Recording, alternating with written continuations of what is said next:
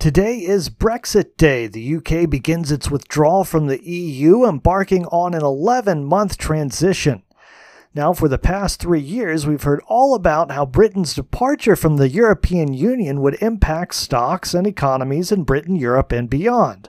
And one thing's for sure, no matter where British stocks go over the near term, the media will give Brexit the brunt of the credit or blame.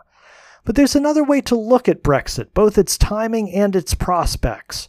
Europe's been in a bear market for 20 years. The Euro Stoxx 50 topped back in 2000, and the mood behind that decline has engendered feelings of separatism throughout the continent. The Brexit vote itself in 2016 came 4 days before the low in a one-year decline in the FTSE 250, which is to say that the 2016 vote to leave the EU was a symptom of the mood behind the market rather than its cause.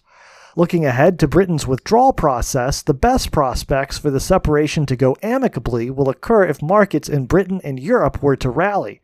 Both the Euro Stoxx 50 and FTSE 250 had big up years in 2019, but they've started to slide in recent weeks. If they bounce back, look for a more friendly Brexit, but if on the other hand they continue to slip, both sides are more likely to embrace animosity and let it rip. Want to know where equities in Britain and Europe are likely to go next? Get an objective outlook for global markets when you click the link in the show notes.